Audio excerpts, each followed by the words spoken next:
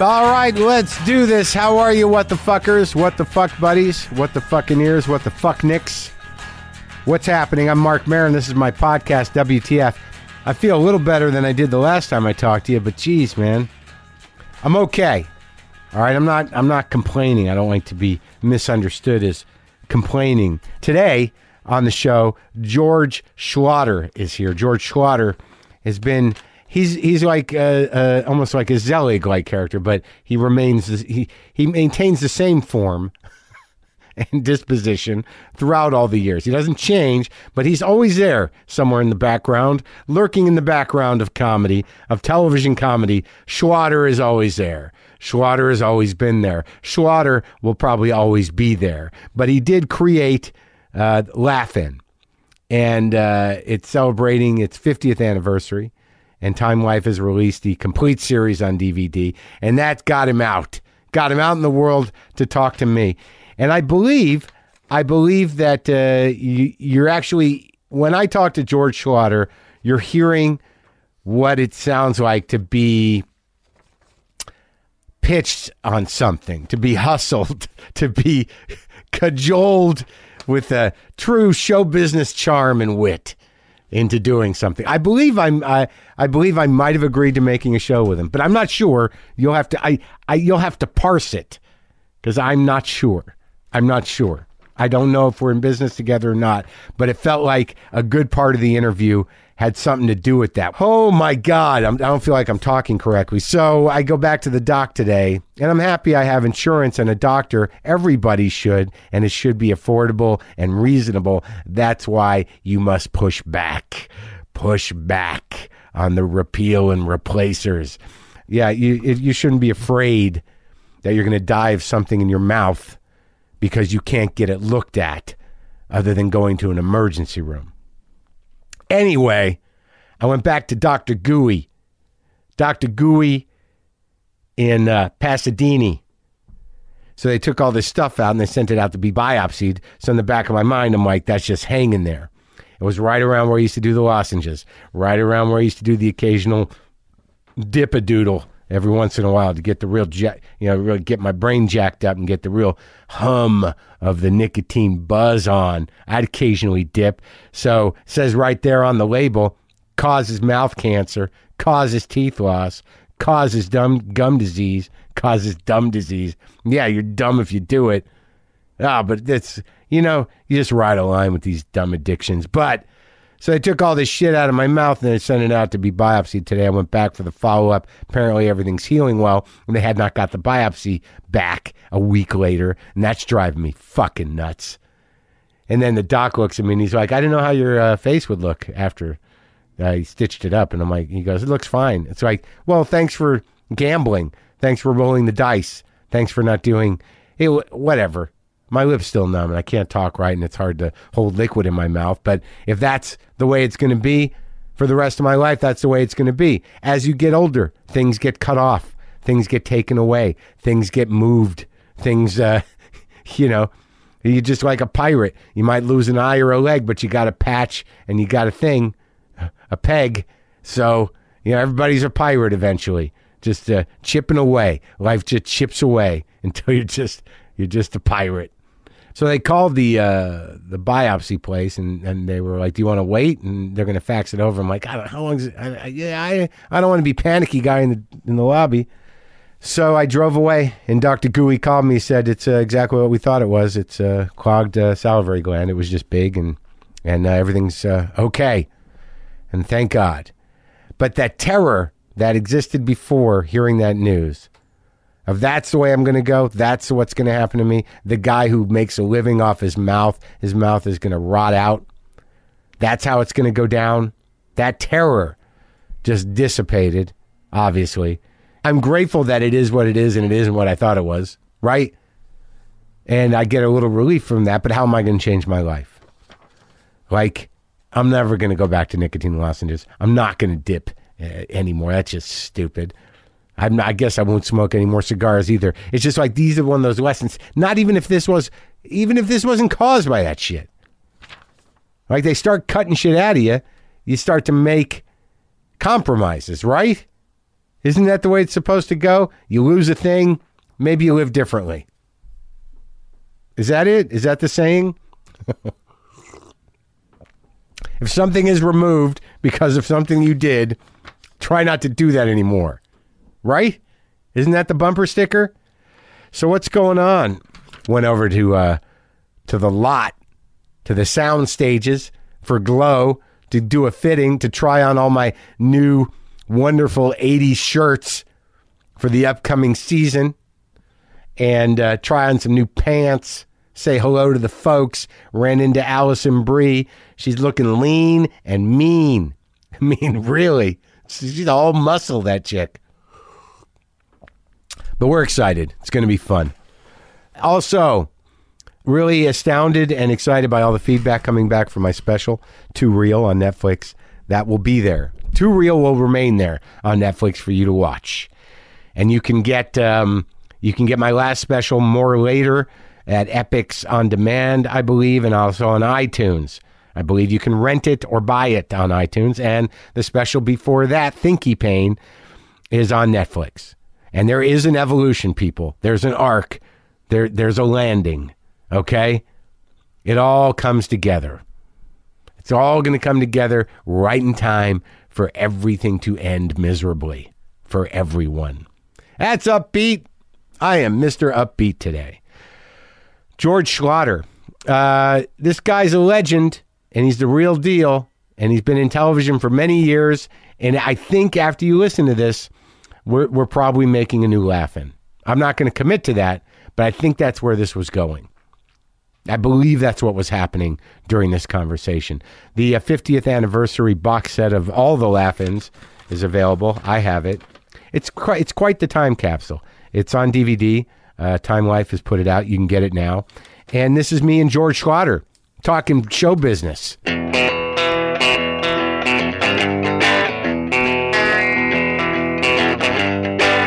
You know, in terms of like a joke junkie, and you don't feel like you can keep up, but we're talking about technology, but you're just saying in the power of the joke, is it diminished because there's so much shit going on? It's intimidating. I thought the other day, we're going to do a whole new thing. We may do a new Laugh-In. Oh, really? Yeah, and I thought, you know what I'm going to do? I'm going to come up with another way to do commercials. And I went through this whole thing about how I could get Sacha Baron to come in and do interrupt commercials and do non-commercial commercials. I had a whole vast plan, right? Yeah. And I was really proud of myself till I picked up this morning's new LA Times, and they're doing it. So they're doing it in real life. Yeah, but now they just talked about how or as a comedy show. You're saying that real life has become so non-ironic and farcical that comedy becomes difficult. Comedy becomes reality. Right. If you just look this morning, you can't beat. That's Monty Python in Washington. I know. So what do we do? Now, are we all supposed to get serious now? I mean, I find that, Laugh-In was a part of my childhood. I'm 53, so I remember seeing it. And I remember it represented that there's a different world out there. Yes. Right? Because I was a kid. I was, what was it, what year? It was 1968 when we did the pilot. All right, so America is coming unglued. Yes. It's a fucking, blood in the streets, insanity. It's overdue to do it again. Vietnam is like at fever pitch. The country is turning on it. Yep. And it's coming unhinged. And then this comes out, and it's like it provides some satirical relief, but also some, like, I imagine for that side of things, the left, it was sort of like, well, thank God at least we got a voice in show business. See, and the thing was, they never really understood what we were doing until it was too late. Because who didn't? The networks and the sponsors and so forth, And once we said it, then we went on to something else, and then they thought about it and said, wait a minute, what did they just say? And we were doing a thing the other day. I read how much money they're spending to promote and develop tobacco. Yeah. And how many people are dying. Right. And I looked back and I saw the salute we did to smoking. Right. And we said, smoking is good for you, no matter what they say. Smoking is good for you, so just ignore the AMA. And then you cut to Dan Rowan, and he says, sure, I saved the coupons. How do you got this swell iron lung? Right, yeah. And the network said, you can't put that. We have tobacco sponsors. Yeah, sure. And I said, it's going to go on. I'll lose them. Anyway, the sponsors wanted to stay on that show because they wanted the rating. Yeah. They didn't mind what we were saying. Right. That piece today is on the front page. So we haven't learned anything. We haven't learned anything. Well, the one thing we've learned is that corporate power trumps everything. Capitalism trumps everything, and if you can get enough suckers to buy your shit, then you'll keep selling it. This is true. Put that on a bumper sticker. Suckers. But it's now a science. It's gone beyond reality. When you read this morning's paper, you say, "No, this is impossible." No, I know, but it isn't. And then you have to ask yourself, whose fault is this? What the hell happened? Has the bottom fallen out? That is truth that tenuous? It's not everybody sold out, Yeah. We were blamed with the Smothers Brothers and laughing partially for ending the Vietnam War because we kept harping on it. And when people are laughing, they're learning. So you can say anything with a joke. That's right. Well, the thing is that as it has become more commodified, they are laughing and learning, but they may not be doing anything with that education. That's where we come in. Yeah. You got a team? Yeah. I'm gonna say we're just putting out this collection of laughing. 144. I know, it's beautiful. Shows. I just got the box. Did you get it? Yeah. Okay. I got it yesterday, so I haven't watched it. All right. I wanted to be sure you got it. I know what it looks like. The box looks nice.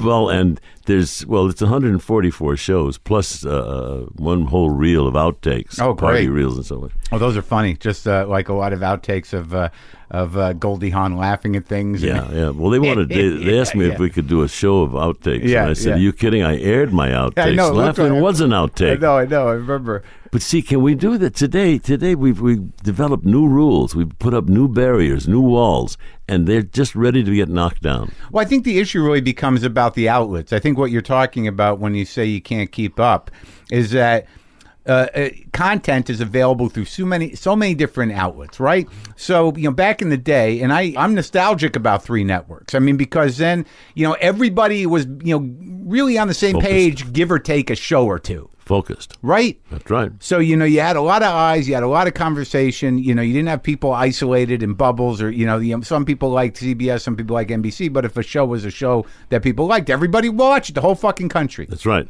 And now, I do a joke on stage about it. I say, it's gotten to the point where someone will come up to me and ask me if I've seen a show, and not only have I not heard of the show, but when they tell me where it's on, I don't know what that is. That's right.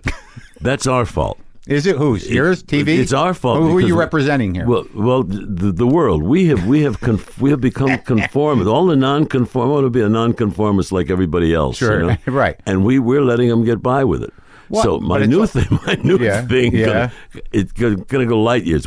Instead of trying to catch up, we've got to try to leapfrog over it, and then we own it again. What does that look like? I mean, it seems to me that I did a little bit of research. There's a lot to do, so I figured if I could just get you talking, I don't have to be fucking responsible for it. You got to blame somebody. But you did do a show that seemed it foreshadowed something that didn't go. Your first attempt at the variety show was something called Turn On? That wasn't a first attempt. That was once Laugh-In was a hit. And I went in and I could do anything. It was 60 years ago, and I was, You're making money for the networks. I'm arrogant now, but do you want to see me with a 50 share? Oh, Jesus. Yeah. And so we went in to deliberately do a show that would break all the rules. And it was Turn On. And they bought it. What was the premise? The premise was just it was like a computerized television show. It all came in a computer, and there was no audience. It was the audience reaction were all sound effects. And now at that time, given that computers are just we don't even look at them as unusual anymore. They're just part of our life. They're appendages, psychic appendages. Like I imagine at that time, 1969 was it? Yeah. So what was the concept? The computer, was this a 2001 style? Right. We had 2 guys sitting in front of a computer. Right. Giant thing, right? Giant. And he says, I've never programmed a program before. And he's heard computer sounds, and it was all of the stuff that at that point you couldn't even do. Like a Moog synthesizer. Yeah, that was it. It was Moog. And the Moog synthesizer, you're the only one that remembers that. Moog synthesizer was the soundtrack. That's right. Yeah. And it was like one guy that could play one of those. That's right. And so we scored the show. We scored the show with the Moog synthesizer. Yeah. And when they saw the pilot, they increased the buy. They went from 13 to 18, and it was Bristol Myers. Who was the star? Who was the cast? There was none. It was just all the opening of the show was a little old lady on a motorcycle. She says, "Hi, boys and girls, time to turn on." Yeah. And she gunned the motorcycle and went back through a wall. Always funny. That would be funny today, George. It's always funny. You put an old person on a vehicle. You heard a little old lady, and you're a winner. But the thing was, there was a guy in Cleveland, some brain donor owned a station back there, and he wanted to keep Peyton Place on the air, and turn on replace Peyton Place. Yeah. So he called all of the affiliates and said, "We can't allow this to happen." So he called the affiliates, and as the show aired in New York and came across the country, they were canceling it one station at a time. Was that a political move or just a guy that liked Peyton Place? Yeah, he liked Peyton Place, and he also did not like that this didn't have a political base. It had no base. What it was looking funny at everything. Yeah, right. And so anyway, it was canceled by the time it got to California. And I had told him, I said, let's put it on the air, and then I'll back off a little bit, and we'll do a thing about it being canceled. I laid it all out. The only thing was it came true. Well, so it didn't even air really. What, air one episode? No, it aired one episode in New York, and by the time it got to California, it had been canceled. And it was we had Tim Conway trying to commit suicide, and it had a nun trying to break into a vending machine that said the pill on it. I mean, there were things that would be problems. How was that not political? Well, it was. You sought to piss off exactly who you pissed off. Well, yeah. But no, I definitely appreciate that. But it seems to me that the programmer, who had the syndicated stations, was like, fuck these hippies. But see, anger is one of the emotions that's okay to stimulate. I got no problem with it, but I'm just wondering. You make a living on it. What do you mean? But I'm just wondering if I'm just trying to cite whether or not the reason it didn't have a life was because of conservative forces. Yeah, and it was because this one guy, and it was pretty shocking. But I said we'd back off the next week. There was no next week. That was it. But one of my proudest accomplishments. But Laughing was still on, so you didn't get Laughing was still on. Laughing was still on. Laughing got a 50 share. We were getting. That doesn't even. Those words aren't even said anymore. Right, no one knows what that is, and those. It's like the Henry Ford shit. Like when did that happen? Well, yeah, and see. I was there. Arrogant today is trying to say fuck on the air. Yeah. We tried to avoid. We did the Farkle family, and we did look that up in your Funkin' Wagnall. Right? Yeah. So we never did get to that, but there was always the threat. Where'd you start? I mean, how did it start for you in show business? Where do you come from? God. Well, where you came from is more colorful than where I came from. I don't know. What, a Jewish family from Albuquerque? Stop it. Yeah. Well, they started in Jersey. Everybody does. Yeah, of course. Yeah, one of the places. Jersey, Lower East Side. Actually, Jersey's the second stop, right? Yeah. And so you wound up here in this wonderful place. Yeah. Oh, God. You're Jewish? No, I wanted to be, but the operation scared me. I can't spare it. Anyway, but I mean, it's a long story. My mother was a concert violinist. My aunt was a concert pianist. I worked with the St. Louis Municipal Opera when I was a kid. You grew up in St. Louis? Yeah. Pre-Arch St. Louis. Well, yeah, and then we spent some time in East St. Louis. Yeah. I was the last white guy out of East St. Louis. That was colorful. But then we came out here. The story will take up your whole program. And I get it. Very boring. Well, I think we've met a few times. I feel like I've done a show of yours at some point. I'm sure you have. I mean, you could be my kid. Yeah. I feel like I met you at the Laugh Factory years ago. You were producing something, and it's just the comedy people. One of my jobs was at Ciro's, and Ciro's became the comedy store. That's right. Well, that fascinates me. And I know you know my buddy Cliff Nestoroff, who he must. What a piece of work! Has he moved into your house yet? He's trying to. What a piece of work! The condition is that I would move out. Oh, yeah, okay. What a piece of work he is! Can you imagine him walking into my office with that little silly hat? With the silly hat and his curiosity, his nerd encyclopedia of the history of comedy, bringing up people third or second stringers that only you would know. He's the only person alive that knows some of those people. Herky Styles. Who knew Herky Styles but me? Did you know Herky Styles? Yes. That's why Cliff loves you. Oh yeah. Well, Cliff came in. I was amazed that he had done the research he has. He loves it. He loves it. But Ciro's... Get him to play the interview we did one night. They almost closed the place, but he is as knowledgeable as anybody about the history of show business. Yeah, well, I think I think he's a new generation of that, and it doesn't really exist anymore. There were guys that used to do what he does, years ago, but I don't think there's anybody as curious and as thorough with it, and saving and sort of bringing, making sure the legacy of these these B-level comics is intact. But see, they were B-level. B-level is a definition or description. That, well, I just mean guys that people don't know. That's maybe it. It's That's better. it. Yeah. That's a better description. I remember one time we were doing a comedy awards, and I wanted to book. Well, B.S. Pulley was another guy that I knew very well, right? Yeah. But what's he famous for? You know what the BS stands for? B.S. Pulley was the most obscene comic in the world. Other than the woman. Yeah. And the woman, which one? Oh God, I'll tell you in a minute. Okay. See, the memory's the third thing to go. Yeah, sure. Yeah.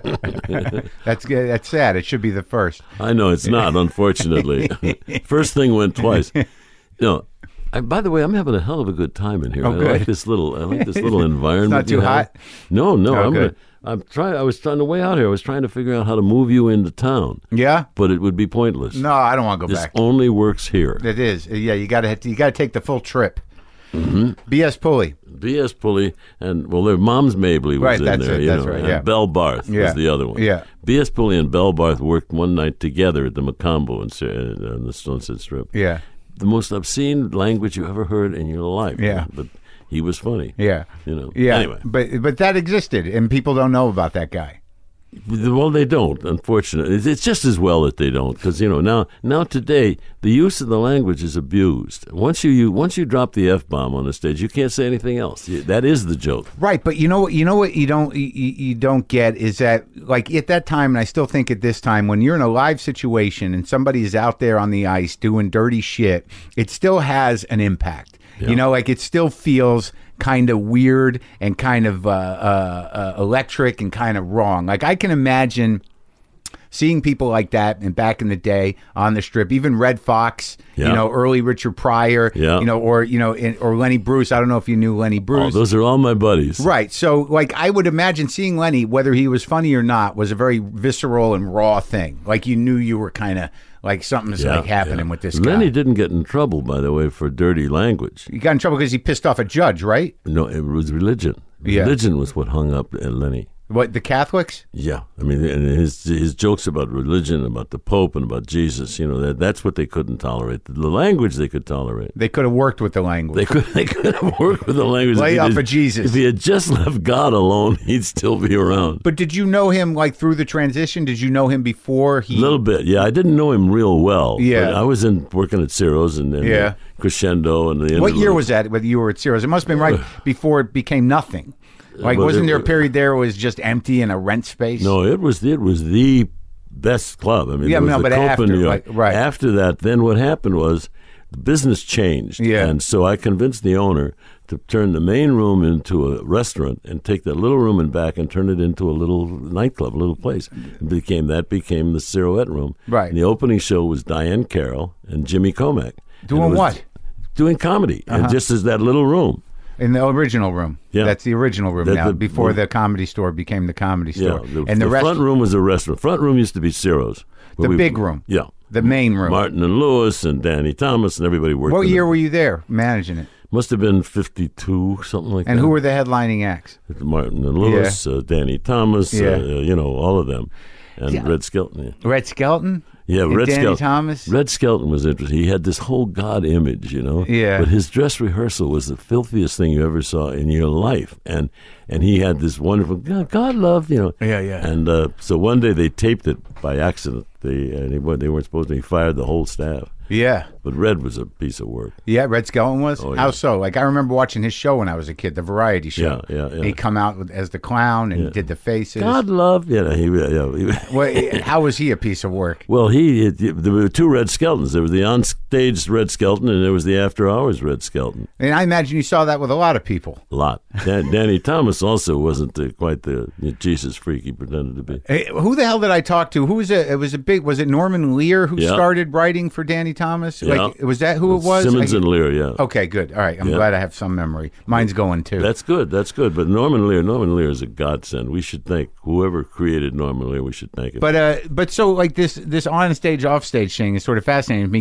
Given that I've been in show business now for like more than half of my life, Yeah. They're part of what makes show business great is it's not so much the parties, but it's actually backstage. Just being backstage, knowing that you're about to enter that other space. Yes. And obviously how people use that backstage space can vary, and there's extremes. So what, Red Skelton was a drinker? Well, he did a lot of stuff. I mean, but he was a lovely man. Yeah. But his offstage material and language was much different than the image he had on stage. So was Danny Thomas. Yeah. But was it funnier? Was it better? Oh, it was much better if you were like 9 years old, And I did the first Danny Thomas specials. Yeah. And so I remember we were going up to Vegas to book one of the shows. As we're getting on the plane, he kisses his hand. He goes, "Goodbye, God. I'll see you when I get back from Vegas." and he did. Well, are all those stories true about Danny Thomas? Oh, yeah. It would have been impossible for anybody to live up to the stories about Danny Thomas. It's kind of crazy. And Milton Berle is the one that nobody could have lived up to. But he was sort of shameless about it. He used to wave his dick around, didn't he? I'm the only person I know that ever saw it real. I thought a lot of people saw it. Well, not like this. Yeah. What did you do, George? I was like 9 years old. I was producing the Dinah Shore show. Dinah wanted to do more comedy, and my whole background was comedy. Yeah. So I'm producing my first show as Milton Berle. With Dinah Shore. Yeah. And Milton Berle walks in, closes the door, and drops his pants and his shorts. Yeah. And I see this anaconda, and I went, "Oh my God!" And he inserts a suppository that looked like a submarine. Yeah. And he said, "Oh boy, these things are killing me." And then he said, "Now, what did you want to talk about?" Well, you can't after you've seen that. And then for the next 5 days, he'd slap me on the cheek and he'd say, "How old are you? How old? You're gonna tell the king? How old are you?" And finally, after about a week of this, I said, "Mr. Berle, I'm not very old, and I wouldn't ever tell the king what's funny. But if you touch me once more, I'm going to knock you on your ass, and I know I'll get a laugh." Yeah. The greatest moment, he looked at me and he said, "What took you so long?" He wanted me to stand up to him. He was a piece of work. Do you think he was great? Oh, yeah. Milton Berle was one of the greatest technicians of all time. In terms of joke craft? Timing and craft, and I mean, he taught comedy. He was brilliant. And at that time, there's a lot of conversation. This is something that's interesting to me somewhat, is that, over the last decade, the idea of joke theft has become sort of paramount in attacking people. Sure. Which, is understandable. If someone has an original bit, fuck it, you don't want to steal it. But, you read Cliff's book, or I'm sure you've seen, that all those guys back then were sharing jokes.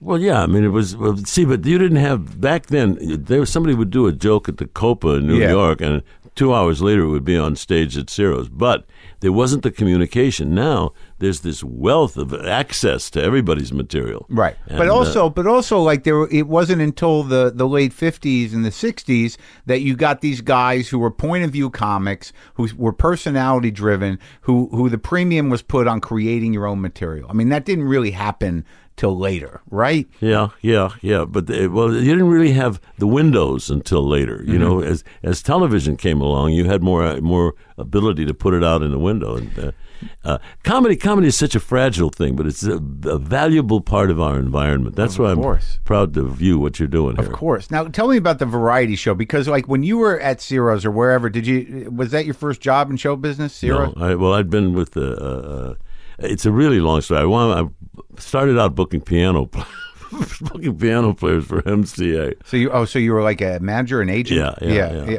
Piano players at bars and shit? Yeah. Clubs? And got a gig for you in Vegas in the lounge kind of shit? That's right. Yeah. And while I was out late at night, I couldn't make any money on piano players, so I started booking strippers, and I was working for MCA. And when MCA found out I was booking strippers, they were livid. And booking strippers where at all over. I had like a thing. I had like a route where they were all working. But there weren't strip clubs then. They were burlesque clubs. So they were strip clubs. They were not like they are now. They were they were more in the shower. Right. They weren't. But my history is somewhat colorful. Not as colorful as yours, by the way. That's not true. Yours is much more colorful. You're older than me, and you were here when it was a small, dirty world. And I'm still here. Yes. And guess what? What? to me, now, this sounds weird. Yeah. I think this is the beginning. I think we have such a window now with all the new media and all the new devices and all the new technology and subject matter and access to information. If we use it right, we can really revolutionize the whole world for the better. Because the comics are what will make our survival. They'll certainly help. There's got to be some check. I think they're functioning as a pretty good check on power, you know. But it is again the fragmented media landscape. I don't know. I want to believe you, but I think that market forces, are more powerful in that they keep making new outlets and new ideas and new things and new rules, right? And they keep paying people less and less, and then they get you on the whatever. I'm nostalgic for a time, not only for 3 networks, but when Hollywood, because I look at the Dinosaur show that you did. You did how many years of that? It's a lot of years, right? A lot of years. I also did the Judy Garland show. Well, those 2 shows, when you look at the list of guest stars, see, these are people that you basically put on the entire neighborhood of Hollywood, and whoever was still alive and still around, whether they were working or they weren't working, stars from movies, comics, singers, that's right. And there were hundreds of them, and in my mind, they hold this mythic place because no one knows them anymore. If you go and you look at the list of people, oh my God, just for Dinah Shore, Edie Adams, Julie Andrews, Paul Anka, Eve Arden, Cliff Arquette, Pearl Bailey, Tony Bennett, Polly Burke, Joey Bishop, Pat Boone. You look at this list, and it's like the entire, you must have had the whole town in. That's right. And we did it once a week on Sunday night, and we did it live. Yeah. And everybody seemed to, am I wrong in thinking that everyone knew each other? It was a community. The business was smaller, and everybody was. You got it. That's it. And it was a new business in a way. Well, now it's so vast, and there's so many agents and managers and it's so fragmented. I guess when you watch those roasts or whatever, you're sort of I really wanted to believe that everybody knew each other and everybody kind of. They did. But I saw it's not gone. It's just different. And what we need is a real revolutionary. Okay. And it may be my time has finally arrived. Mahalia Jackson you had on there many times. Oh yeah.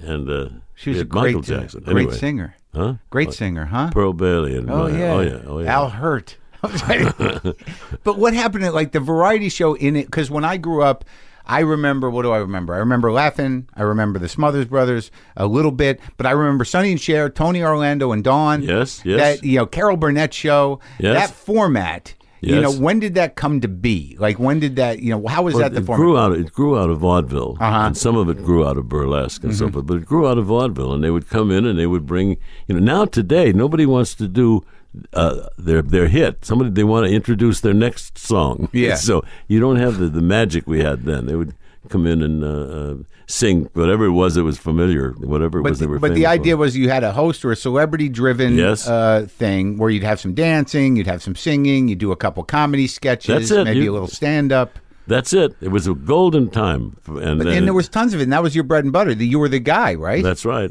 And why do you think that format didn't hold up? Because the business changed so much, and then Vegas happened, and then what happened in Vegas? Well, when Vegas happened, Vegas was only about 4 clubs in the old days. I used to work at the Frontier Hotel in Vegas too, when Vegas was doing what? I was a booker at the Frontier Hotel, and it was like when Vegas was Vegas. So my grandmother once said it was nicer when the boys ran things. It was cleaner. Yeah.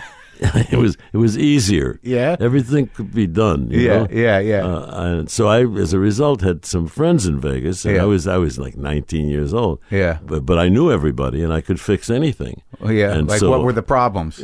Whatever the problem was, whether it was a girl or money or whatever, or a problem, and so drugs. And so I'd done a favor for them one time, and guy came to me, I think his name was Fungi. Yeah. And he said, I want to talk to you. I said, hey, how are you doing, Mr. Fungi? He said, look, we're very grateful to you for what you did. I said, good, that's fine. He said, we're grateful we want to do something for you. I said, well, you don't have to, I'm fine. No, what the, we're grateful. You don't understand, do you? What do you? He says, we want to do something for you. What do you need? I said, I don't need anything. I'm glad I could help. Yeah. And that's it. He said, well, okay, what do you want? I don't want, look, I'm glad I could help. Okay, who don't you like? No, when somebody asks you that, you get very nervous. Yeah, I bet. But it was a very colorful time in Vegas. Well, did you know, like at that time, like I never got to talk to Shecky Green or Buddy Hackett or any of those guys. Those were all buddies. Oh yeah. And my grandparents would go to Vegas, and it used to mean something. They used to love it. They used to feel like you were special when you went there. Yeah, well, it was. People got dressed up. Yeah. Oh yeah. And was it like when you saw because you've done shows with Sammy Davis, you've done shows with Frank Sinatra and stuff. Yeah. I mean, was it different? There was a sense of community. They were all friends, and after Sinatra's show, we would all go over to the thing, and we'd see the late night show with Rickles, or with Louis Prima, right? And there was a feeling of family. Yeah, you know? It wasn't so big. Right. And everybody was hanging out. Everyone was eating together. Everybody knew everybody. Everybody hung out together. It was a very colorful time.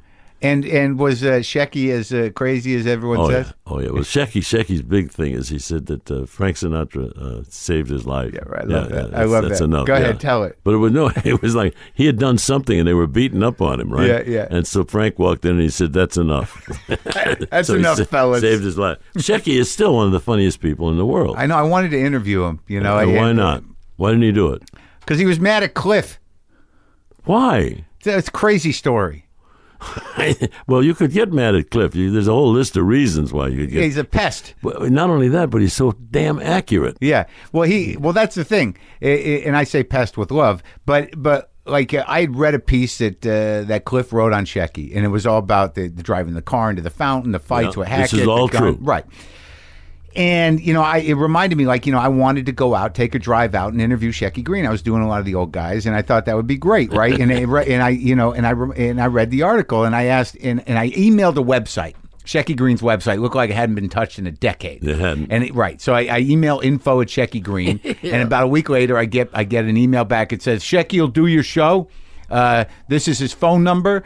Don't tell anybody. Don't give his number out. Like, who the hell's asking me for Shecky Green's number? That's right. So I forget about it, and then a few months later, I call the number and it's like, hello, and I'm like, I'm looking for Shecky Green. It's like, who's this? I said, I'm Marc Maron. I emailed you about a podcast. It's like a radio show.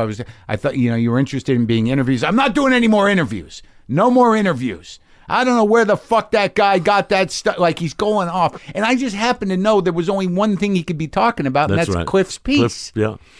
So I said, I don't know anything about that. He goes, where did he get his fucking information? Where did he get that fucking information? Probably from Shecky. Well, here's the thing. He says he didn't say nothing about the charities, nothing. Right.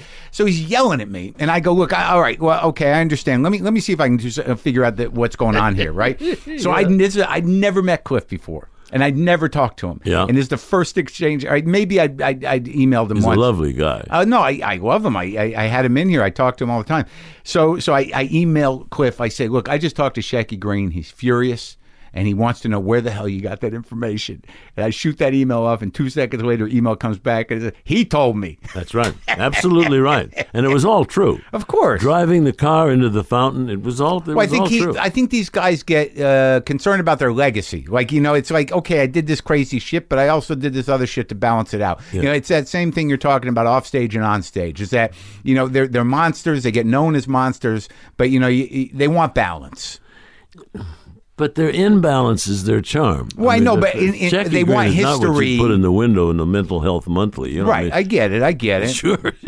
But you worked with people like Pryor. You did a show with Pryor later on. What was? Yeah. I mean, at what phase was he at? Well, I worked when he was just a baby in the Village. I worked with. Well, you were in the Village too? Oh, what are you, Zelig? No, I was all over the place. What were you doing in the Village? You working with Manny Roth? Yes. How do you know? You know a lot of people. But that's when I first met Richard. And Richard was working at a little club in the Village, and Richard occasionally used artificial stimulants. I heard that. And so if people were talking, he would get angry, and he would lie on his back on the piano and do the whole show to the ceiling. Yeah. And that was before he broke out, right? That was when he was still doing a more watered down version, more Cosby-ish. Yeah. Well, Cosby took a lot from Richard. Oh, really? Oh, yeah. So it went back the other way. That's what everybody said. Well, there's a lot of myths about Cosby, you know. Yeah. One of them's turning out to be true. What was he, crazy? Yeah, it's something. Sick. He was sick. There's definitely, it's not a sympathetic position. See, yeah, it's horrible. Richard was funny, and he was very funny. He was also troubled, you know. Yeah, Manny Roth. The reason I know Manny Roth is because when I started doing comedy in the late 80s, Rafi DeLugoff, Art DeLugoff's son. Yeah. Oh, there's a credit. Yeah, had begun booking some comedy at the Gate, which was sort of falling off, and there was weekend shows at the Gate, and Manny Roth. I don't know what his affiliation was, but he was hanging around, and he was in his 80s probably, and he, said he always used to say, I was Richard Pryor's first manager. I owned the Cafe Wa originally and whatever else he did. Jesus. So he was just one of those guys I met when I started out who was this old timer, but he was the real deal, right? Yeah. And you knew all those guys. Oh, I worked with all of those guys. And I mean, and I enjoyed them, and of course, Red Fox, I did Red Fox's first time on network television. I think he might be one of the funniest people that ever lived. Is one of the funny, also one of the meanest. Yeah? Yeah, oh yeah. Did you ever hear the thing he did on the Grand Wizard? No. I did a show called Soul, and it was the first all-black variety show. How long did that last? One show. What year was that? Oh, it was around maybe 70-something. Right? Why the fuck didn't that take? Well, it was, you'll know. I couldn't sell it there. Matter of fact, the show did very well. They ran it, and the network didn't buy it as a series because they said they couldn't cancel it because the reaction was so intense. Yeah. Red Fox did a thing. What do I wish for the Grand Wizard? I wish for the Grand Wizard a 5-car accident with no survivors and a fire, and the fire hydrants froze over from Nome to Nova Scotia, and the Grand Wizard be in the fire, and the Grand Wizard, they buried the Grand Wizard in a plain brown box, and possums crawling around looking for something strange to eat, and made a Lord strike the Grand Wizard with a bolt of lightning through the heart. and just on and on. Oh yeah, it goes on and on. The Grand Wizard, and anyway, but Red Fox was really funny, but also disturbed. I did a lot of stuff with Red. Have you really? I did a movie with Red. I did the only movie ever done on videotape at the time. Yeah, what was it? Called Norman, Is That You? It was Red Fox and Pearl Bailey. Yeah, what was the angle? Well, it was well, here you go again. See, you were touching on all the things where I got in trouble. This was a couple. It was a white guy and a black guy, and they were a gay couple. And Red Fox was married to Pearl Bailey and came to Los Angeles to console his son because his wife had run off with somebody. Yeah. And that's the basic. And they find out that his son is gay. And when they find out, he walks in with this big, huge, gorgeous hooker. Yeah. And Pearl Bailey says, Norman, is that you? But it was really funny. But the reaction was so intense, they thought they could never. It was a film? Yeah. It was a film done on videotape. It was the first movie done on What year was that? Oh, God, it had to be about 70, something like that, 72 or something. Really? See, and the thing is that where you are right now is right on the brink, right on the threshold of a whole new kind of show business, because there are no rules anymore. Nobody has rules. Apparently. And boy, the sky's the limit with what you can do now. Well, but what's interesting though is what you're saying is that I understand the sky's the limit, but like really, and I think it's optimistic and it's hopeful and I appreciate it. The sky's the limit in a sea of garbage. Yeah, but see, the limit is not language. The limit is not being able to use the F word. I know that. The limit is being able to put Obama on this show, No, I get that, but sadly, it seems to me, having just watched a 10-part documentary on Vietnam, that the cultural and political opposition to what we are, our side or our ilk is looking at, is really the same as it was in the 60s. It was invented in the 60s. Nixon's silent majority, the legacy of that is now in control of our government and our country. I don't think it's in control. I think it's only in control because we let it be. Yeah, because of the messaging. I get it. We let it be. But what I'm saying is that the pushback is not unlike what you were originally pushing back against. It's the same shit. They just need somebody with enough huevos that doesn't care about losing the job to come in and have fun. See, the thing is, anger isn't what you need. You need humor. You need fun. You need playful. You need something. Well, let me ask you this then. Having worked in all these halls, did you know Woody Allen when he was starting out? Very well, yeah. So you were in the Village. You were doing all this stuff previous. You were booking Ciro's. You saw the transition of old-timey show business into the 60s. You shepherded it in. You and Dennis Hopper and Hal Ashby and those guys. Hal Ashby, yeah. But that the transition was that TV didn't know what to do, movies didn't know what to do, so that's where you get Easy Rider, 5 Easy Pieces, Laugh-In, the Smothers Brothers. So there was a cultural shift that was leaning left and pushing up against what Lenny had laid out to begin with, right? Yeah, we knew what to do. It was just somebody having the huevos to do it. Right. So what? It seems to me that given that the movie you just told me about in 1972, that from early on, at some point you said, "Fuck these assholes, let's go." No. I said, "I love you. I want to help you." I never, no, Steve. Once you say "fuck you," the fight is over. You got to say, "Hey, babe, I love you. What do you need?" And then do whatever you want. You lie to them, and you can get by with it. Yeah, well, that goes on both sides, buddy. Oh, well, it does, except for the fact that they've got a day job. We can stay up all night long figuring out new and exciting diversions. So when you started making Laugh-In, who was in the room? What was the angle? What was it? It was based upon a lie. I had been doing a show called The Best on Record, which was the early Grammy Awards. Yeah, and there was no award yet. We couldn't even make the awards until we got the money from the show. There was no Grammy Awards? But no, it's called The Best on Record. Right. And every award we gave had Henry Mancini's name on it because we had no money to make awards. Yeah. And so I was pretty much giving an award to anybody who'd show up. And this was a show? Yeah. But it was doing very well, and NBC wanted to do it again. And I said, "No, guys, I've done it. I don't want to do that anymore."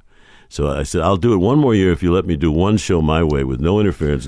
So they said, "Okay." So just backing up a little bit. So basically, your hustle and your thing in show business up to that point was creating these, yearly or monthly, but not just the variety shows, the weeklies. But that's right. You found that there was a racket in special shows. Yeah. And that you could do it yearly or bi-yearly and make some money and be entertaining and not risk a lot in the sense that Racket's it's not every a great word because I would do anything I could sell. Right. So it was a racket. Right. Well, I mean, you're one of the great racketeers and raconteurs of show business, right? Yeah, that's it. So that that was how. And the beautiful thing about those things is if they hit, it's sort of like we'll do another one next year, and you're a genius. Well, what happened is they agreed to let me do one show my way with no interference, no notes, no rules. NBC.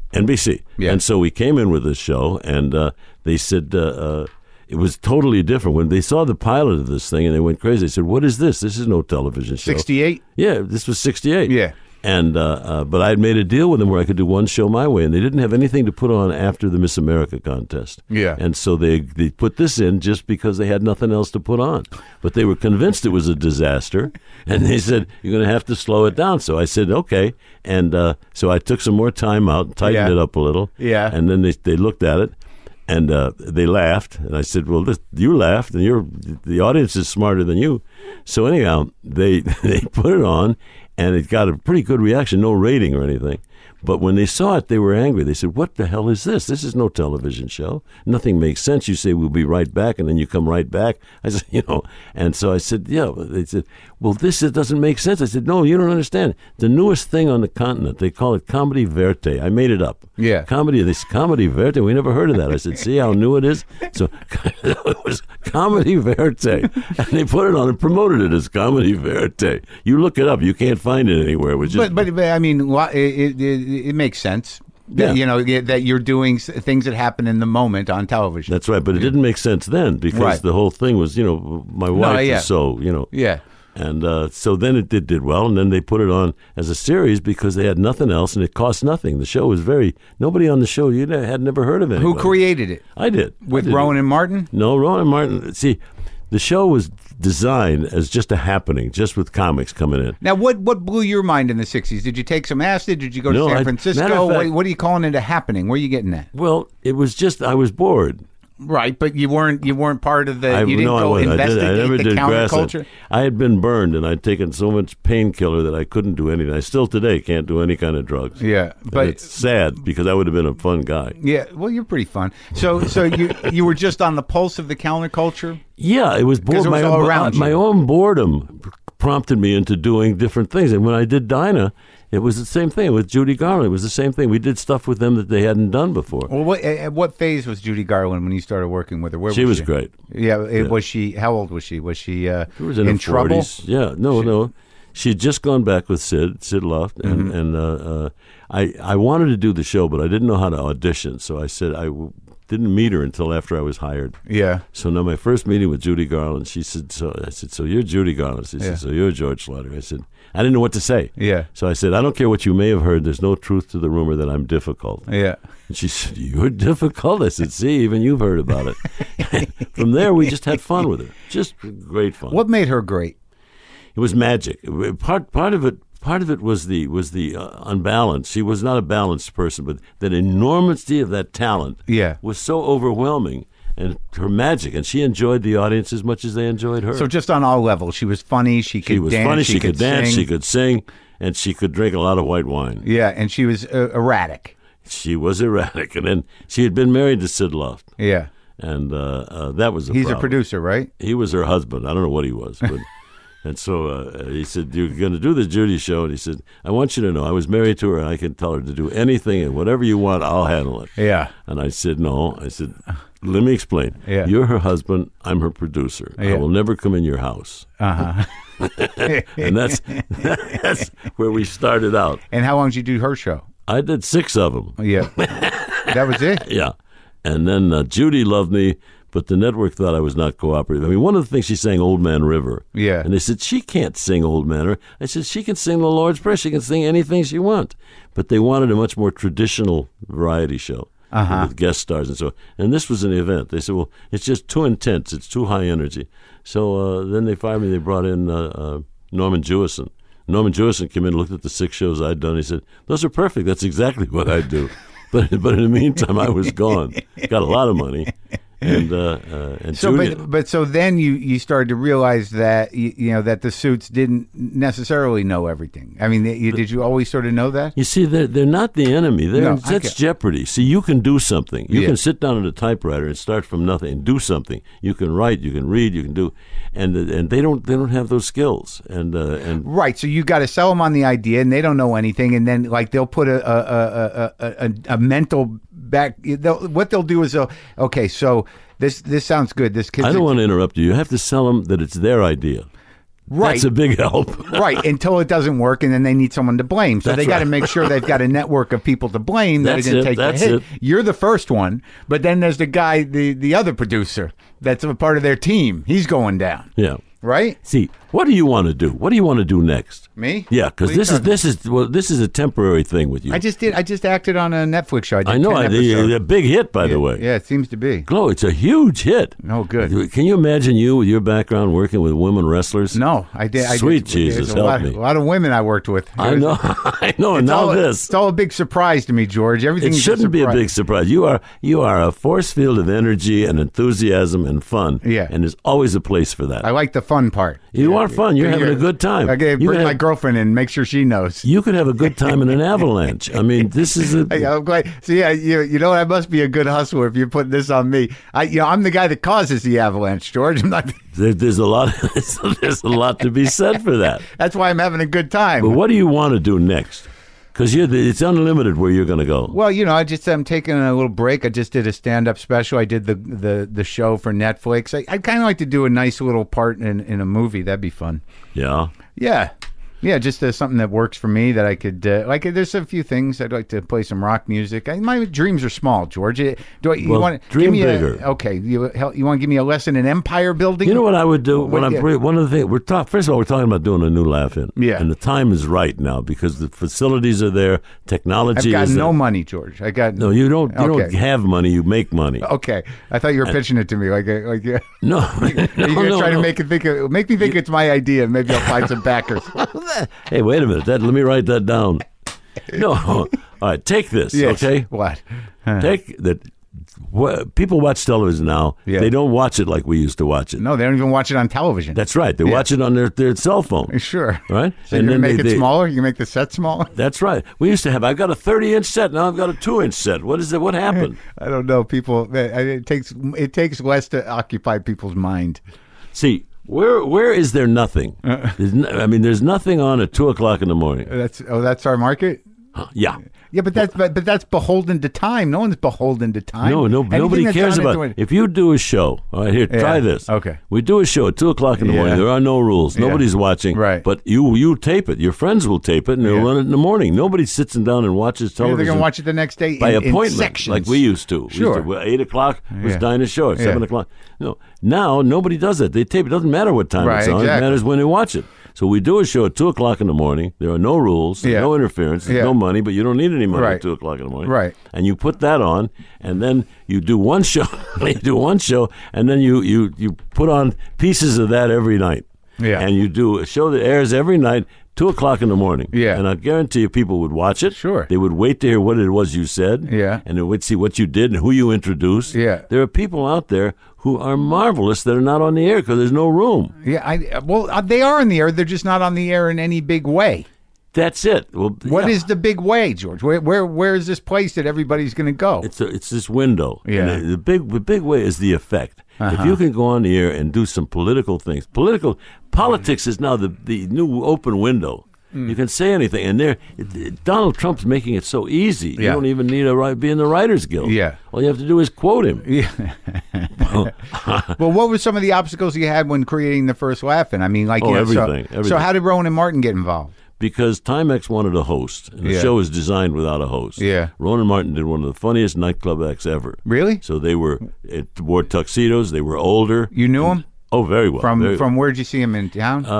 My wife Jolene used to do the Ernie Kovacs show, and so I became very friendly with Ernie Kovacs. And he's another unappreciated genius. Oh, he was one. You would have loved Ernie. He would have loved you too. He's a nice guy. Oh God, delight. And what was it like? What he was such an abstract thinker. Yeah, we used to argue all the time. Yeah, because my whole life was punchlines. Yeah, you know. And he never did a punchline. And I say, Ernie, you're so close to a joke. Just one, and it's a punchline. He said, I don't want to do punchlines. Who needs closure? We would argue about this. So one night he calls me. He says, you got to come over to the studio. My wife Jolene was doing his show, and he'd tape at 2:00 in the morning, 3 o'clock. So he said, you come over right now. Yeah. So I go over to the studio, and he's doing a commercial for a car, and the car's on this raised stage, and Ernie says, this wonderful automobile, and he hits the fender, and it went through the floor. Yeah. And he says, now, is that a joke? I said, yeah, Ernie, that's a joke, all right. He just had to prove it to you. It's a that's big right. Joke. He did one thing to prove to me that he could do a punchline. But when Ernie died, Edie Adams wanted to go to work, and so I produced her nightclub act. Yeah. And we brought Rowan and Martin in as the opening act. Yeah. And they did a very funny nightclub act. They went on and on and on and on. And so we put them in because NBC wanted a host and Timex wanted a host. And no one knew those guys? Were they popular? Well, they were a big-time nightclub act. They were not television.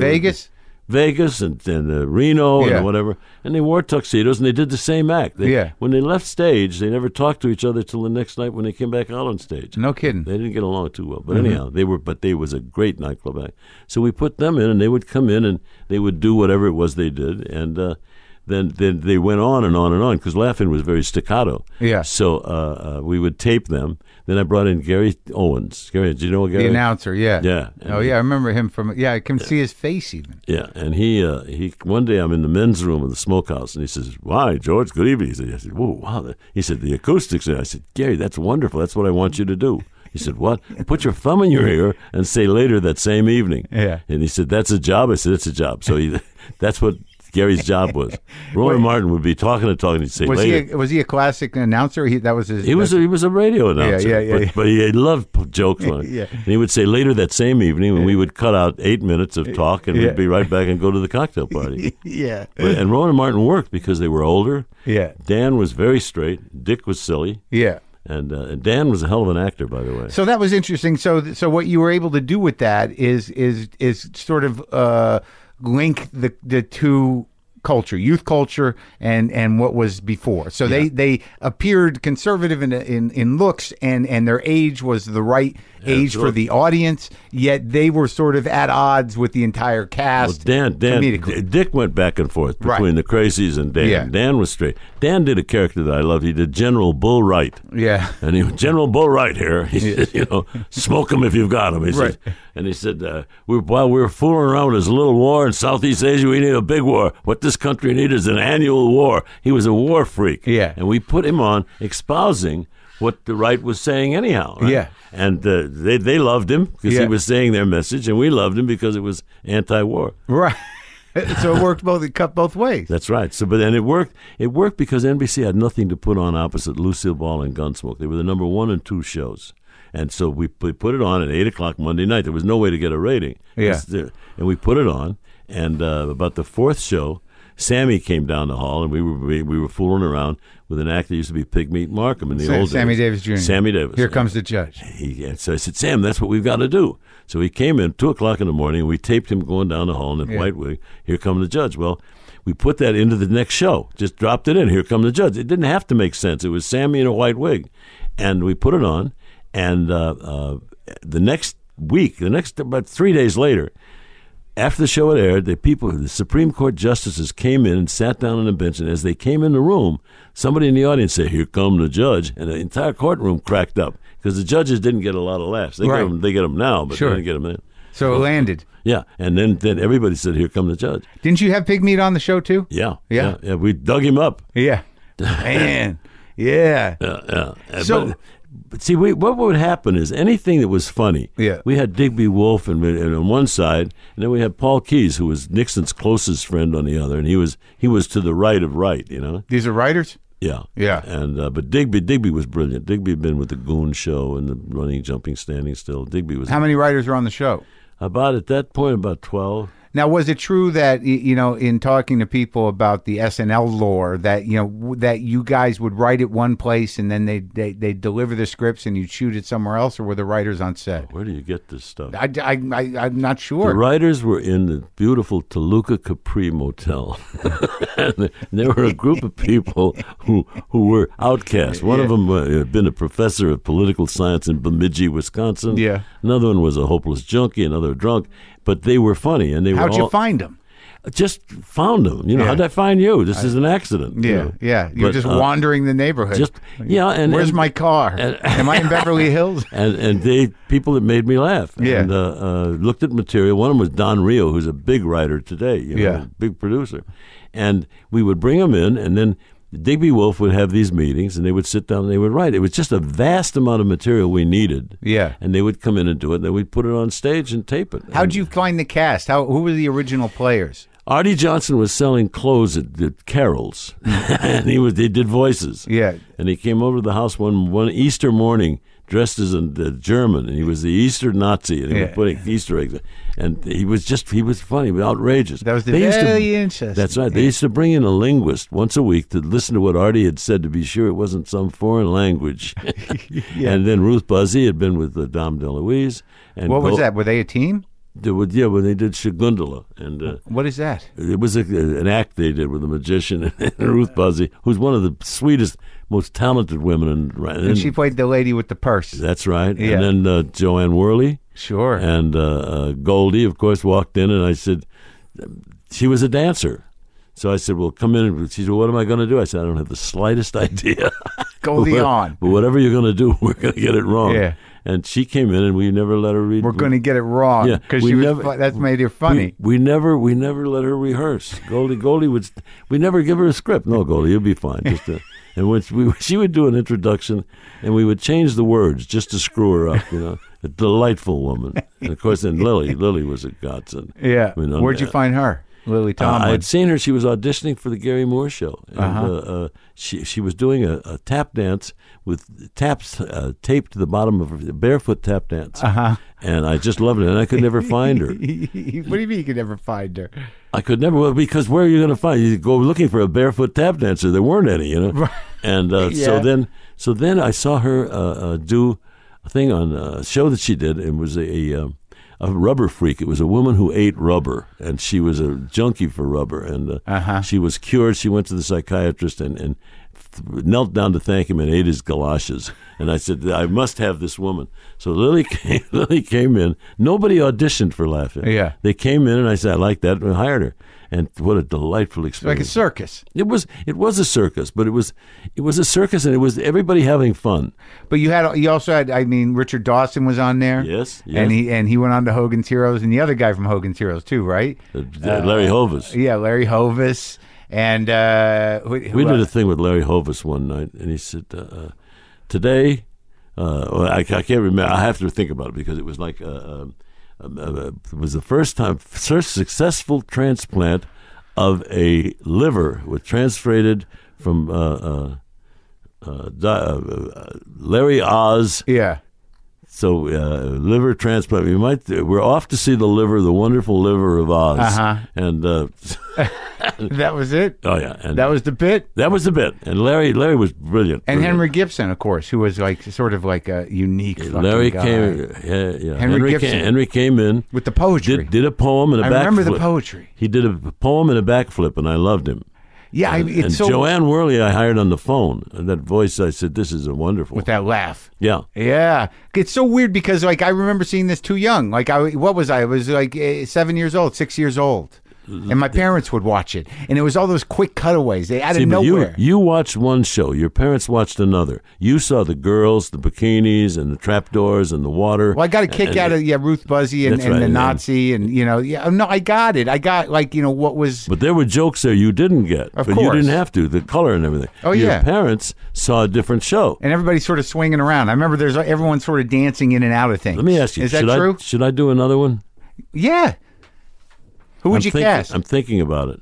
There are people out there who, the only show using these people is Saturday Night Live. Right. I mean, but there are people out here, yeah, there are tons. Who grew up on... Well, the question is, what would be the cultural signifier? Because right then, the 60s and the fashions of the 60s were being appropriated by the mainstream. Yeah. So there was, a sort of across-the-board new fashion. Yeah. And it was like kind of sexy and swingy and half hippie and half mod. Yeah. And that grounded the whole show aesthetically. Yeah. How would you ground this show aesthetically now? First thing I think I would do, right? Yeah. Is probably bring you in as an advisor. because what I just said. First of all, you're crazy and you are a little bit weird. Yeah.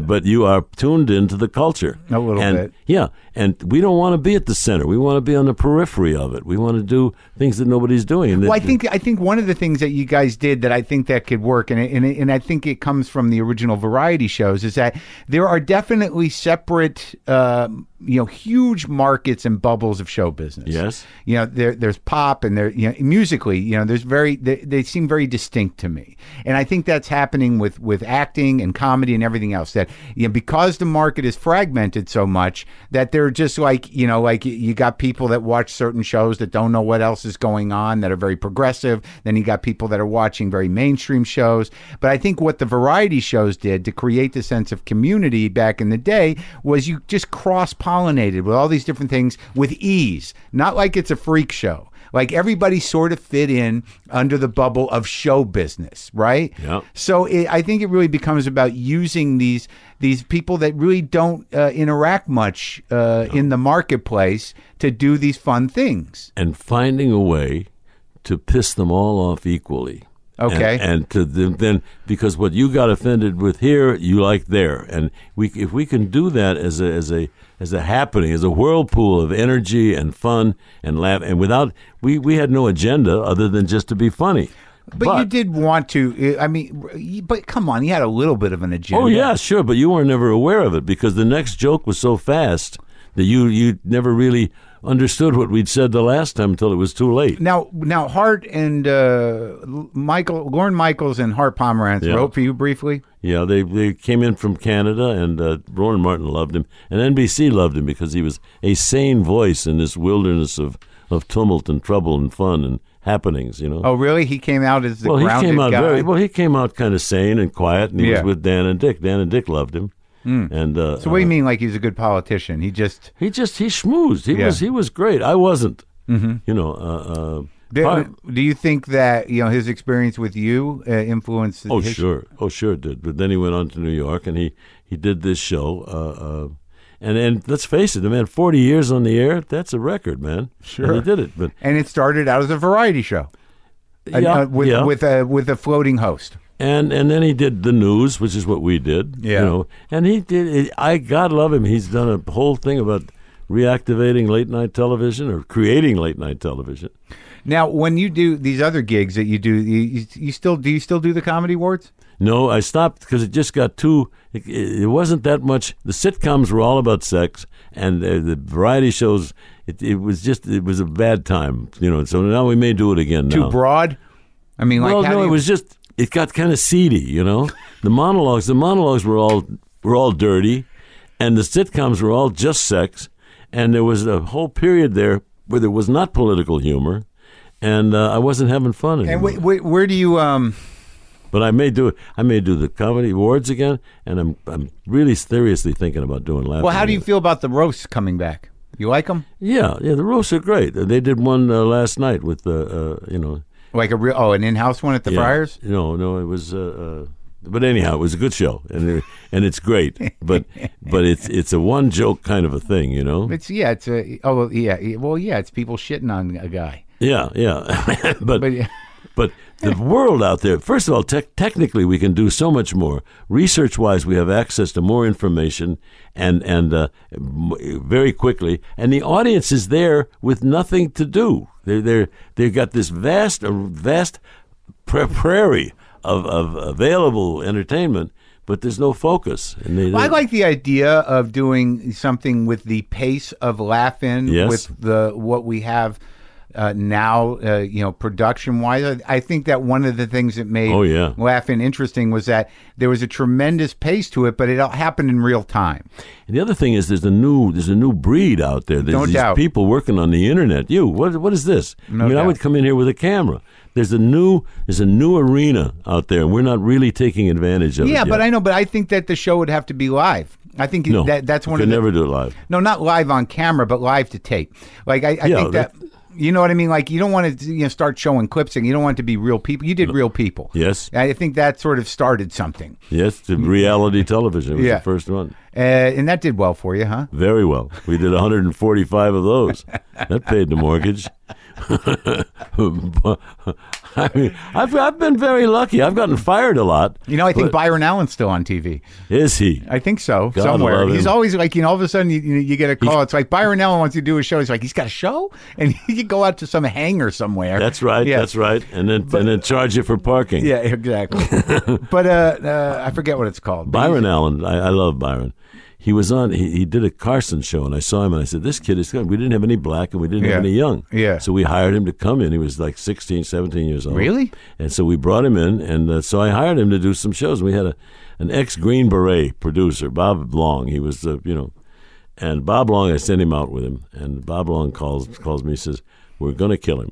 I said, "What, Bob?" He said, he's having them carry his things. He won't come on until we're ready to shoot. And he's talking about the Byron Allen T-shirts. He said, "We're going to kill him." So I said, he's thinking big. Yeah. So I said, "Byron, I went to a meeting." He said, "Well, I'm not of it." "Yes, you are. Come in now." Yeah. So Byron came in, and I said, "Byron, you understand. Half of the world hates you because you're young. Yeah. The other half of the world hates you because you're black. Yeah. I hate you because you're stupid. Yeah. Now, we're not going to do that anymore." And then he behaved himself, and he went on, and his mother is his manager. Yeah. Byron's a bright little guy. Smart guy. He works his angles, and he's always on television. Yes, he But see, is. my point is that like how much were you influenced by? It just dawned on me that the pace of Laugh-In is sort of Marx Brothers-y. My own. You like the Marx Brothers? Yeah, I loved them. I did Groucho's last variety show. How old was he? Oh, he was very old. Very old. Always, he seemed like a great guest at parties. Yeah, I called him up and I said, "Groucho," I said, "Mr. Marc, my name is George Schlatter." He said, "That's your problem." And I said, "We want you to do the Bill Cosby show." He said, "Who is he?" And I said, he's a comedian. I never heard of him. He said, "Is there any money?" I said, "Yeah." He said, "That's not enough." I mean, he just abused me on the phone. And he came in and sat down. That's your problem. That's your problem. And he was delightful. Oh, God. But my Groucho Marx stories go on and on and on. Oh, but, that's so funny. See, what I'm worried about is we've now become nonconformists like everybody else. I mean, there's a world, there's a new horizon out there with the technology, with the subject matter, with the acceptability of. Do you like what SNL's doing right now? Some of it, yeah. Some of it, I think it's too long. and it depends on the host entirely. If we do Laugh-In again, I won't have a host. I'll just have different stars come in and talk. Really? Yeah. Why? Well, who has to say good evening? I'm your host. The minute you do that, the whole show takes another thing. I guess, but like that seemed to be the anchor of the original idea was to find that somebody to move that through. The original idea, the cast is what makes Saturday Night Live. No, I get that, but then it's just sketches. It doesn't have to be. I mean, it can, there's so many possibilities now that we don't explore because we want to be a nonconformist like everybody else. Another Saturday Night Live. You don't need another Saturday Night Live. No, I know that. I know. That's why I'm saying. Well, what you need is a new form. Well, why wouldn't I guess? But I wouldn't do a musical number in a new show. But you're saying that everyone's a nonconformist, but it sounds to me that there's something about some of these older structures that have been forgotten. Yes, and that might work again. It would. It would. If you took today's... But the no host idea, I don't understand that. I don't know who the host would be, but it would seem... I don't either. Huh. The first thing I would do would not be who's going to be the host. The cast is what made Laugh-In. Of course. Yes, but like the hosts, given their dynamic, sort of functioned as this strange straight man, even though they had their own... Does it have to? No. Okay. But I haven't seen that in a while. Why? Have you? Yeah, because everything is host. Who's going to be the host? Well, no, what do you mean? Tell me a hosted variety show that isn't a talk show. Well, yeah, go on. There aren't any. That's right. So it's time. And now you tell me you don't want to host. It's time for a new show that breaks all the rules. When I do another Laugh-In, there are no rules to break. That's right. But so we conform to the non-rules. When I do a new Laugh-In, it won't have a host. It hurt my brain. No, it would be good for you. I would matter of fact, I would drag your sorry ass in there to do it because you have the proper outrage and the proper awareness of what's going on in the culture. Yeah, kinda. No, you do. You're super hip. You were hip when the rest of the world was still hip. No, so, I'm curious. I mean, I'm thinking about Laugh-In and how exciting it was. Yeah, it would be again. It would be more now. Yeah, because now you have access to the news. There's a lot of characters around, dude. There definitely is a lot of characters around. That's right. Why not? Why give that time to a host who's already famous and not give it to somebody else who's not? No, you just have them there to anchor the thing. Why? Because then it just floats. And then that's it. Yeah, float's the right word. Uh-huh. I mean, you're making me feel like it's my idea. You're doing it. I can feel it happening. I know. I get all excited when I talk about coming out and doing another one. We're talking about the success. Who are you talking about it to? Well, Time Life had this. That's still a thing. Time Life. What are they? So I sent you the collection. I have the collection. I know. That's from Time Life? Yeah. Oh, look at that. That's it. I just remember the books. You get 3 for free, and then you get the rest forever. No, it's a whole deal. You open that box, and you'll see. I'm not talking about the box. I'm talking about the old days when they had the Time Life library. Yeah, well, but the old days. I don't want you to talk about the old days anymore. I want you to talk about the next thing. Okay. The next thing is what's going to happen. And the next thing will take advantage of the fact that you've got a computer here, the fact that on your cell phone you can do a movie on your cell phone. Yeah. This is the opening bit, a guy that doesn't know where to watch something and nothing's working. That's true. That's it. And that's the truth.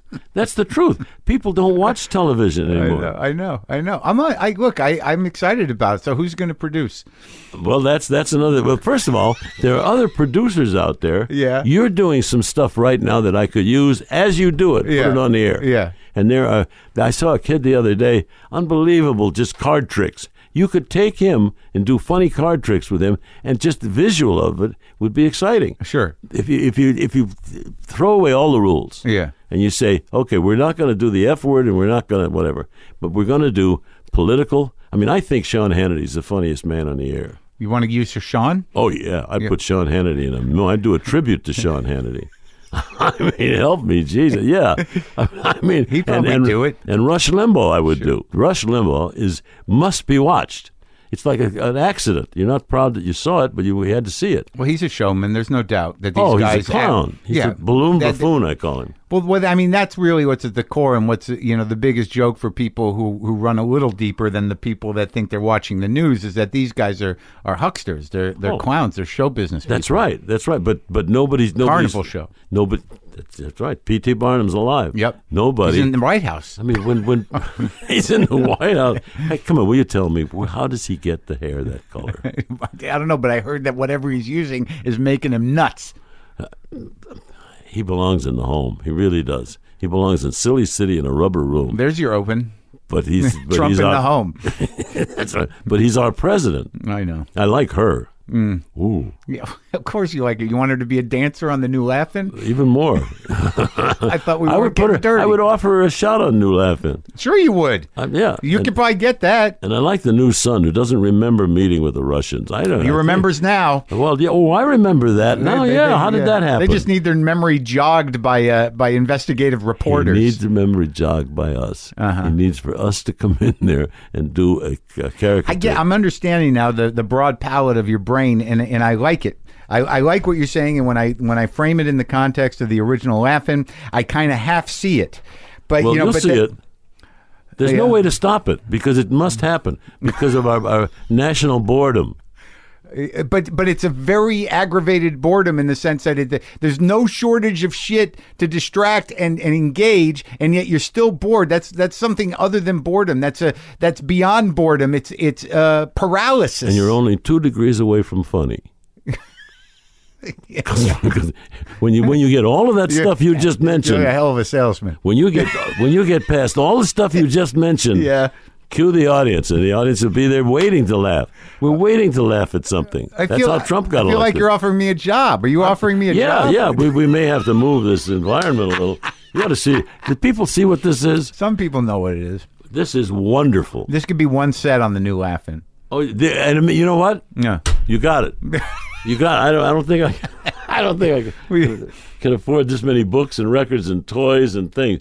Yeah, you take the New Laugh-In, put you in the New Laugh-In in this set, and I guarantee you, within 2 weeks, you are already famous. What am I talking about? I'd just be a bit though. You'd only use me for 2-second shots of me saying I don't need any. I would only use anybody for 2 seconds. Sock it to me, and then no. We would do more than that. No.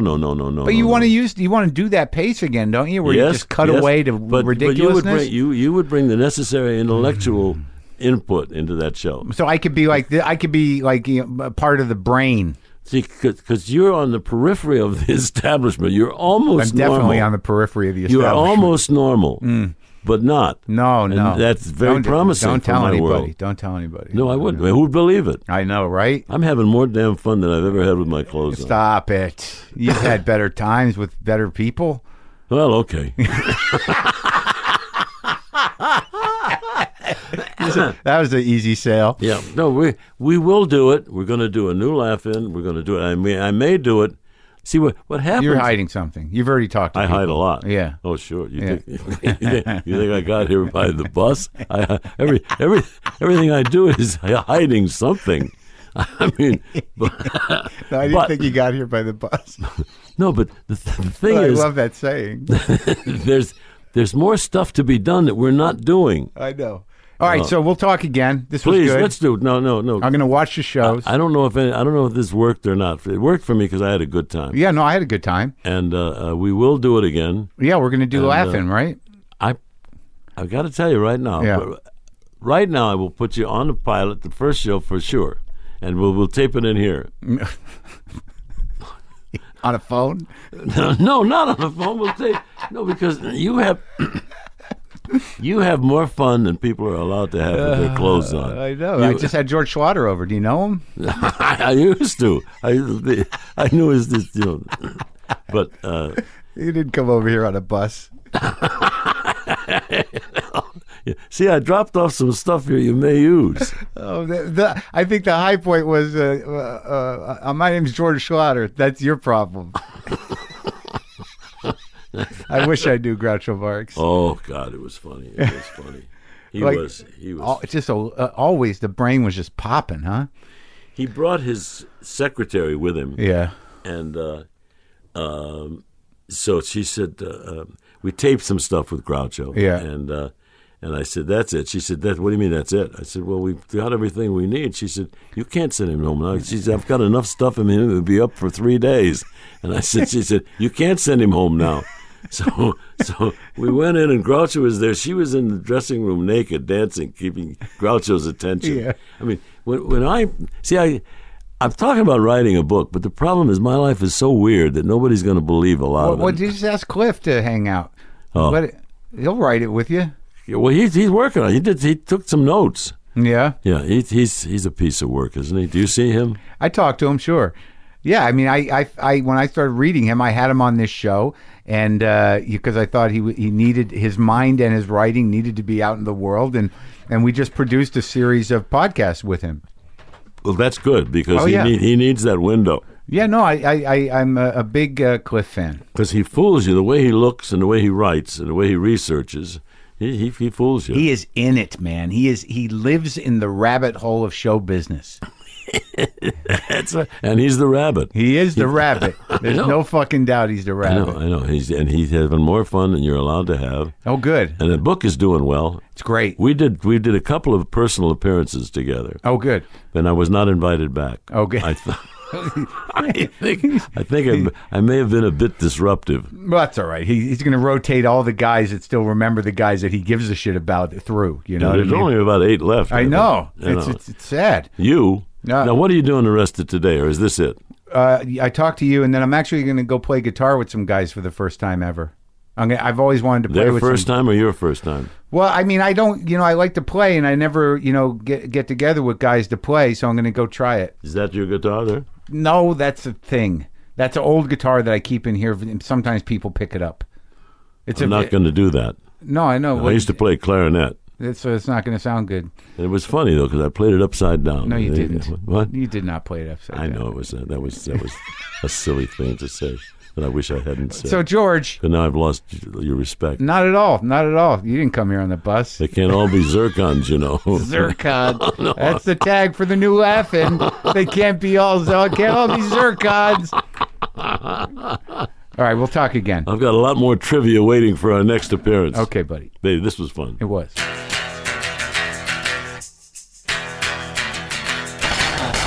All right, folks, that's it. Am I doing a show with George Schlatter? Is that what happened there? I can't tell. Let me know. Don't forget to pre-order our new book, Waiting for the Punch, and when you do, use your proof of purchase to enter our podcast fan sweepstakes. You can win a king-size mattress from Casper or a 3-piece luggage set from Away, plus signed posters from me. Go to markmaronbook.com or click the book links at WTFpod.com to pre-order and enter to win. I've got the Black Les Paul out here plugged into the little Fender Champ, and that's going to make some major sonic mush.